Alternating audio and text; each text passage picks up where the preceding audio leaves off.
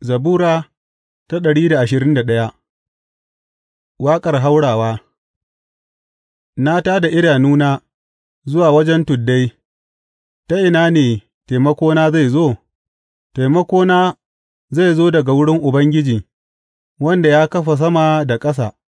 Ba zai bari ƙafarka ta yi santsi ba, shi da yake tsaronka ba zai yi gyangyaɗi ba, tabbatacce shi da yake tsaron Isra'ila ba ya gyangyaɗi ko barci. Ubangiji yana tsaronka, Ubangiji ne inuwa a hannun damanka; rana ba za tă buge ka cikin yini ba, balle wata da dare. Ubangiji zai kiyaye ka daga dukan masifa, zai tsare ranka; Ubangiji zai kiyaye shigarka da fitarka, yanzu da har abada kuma.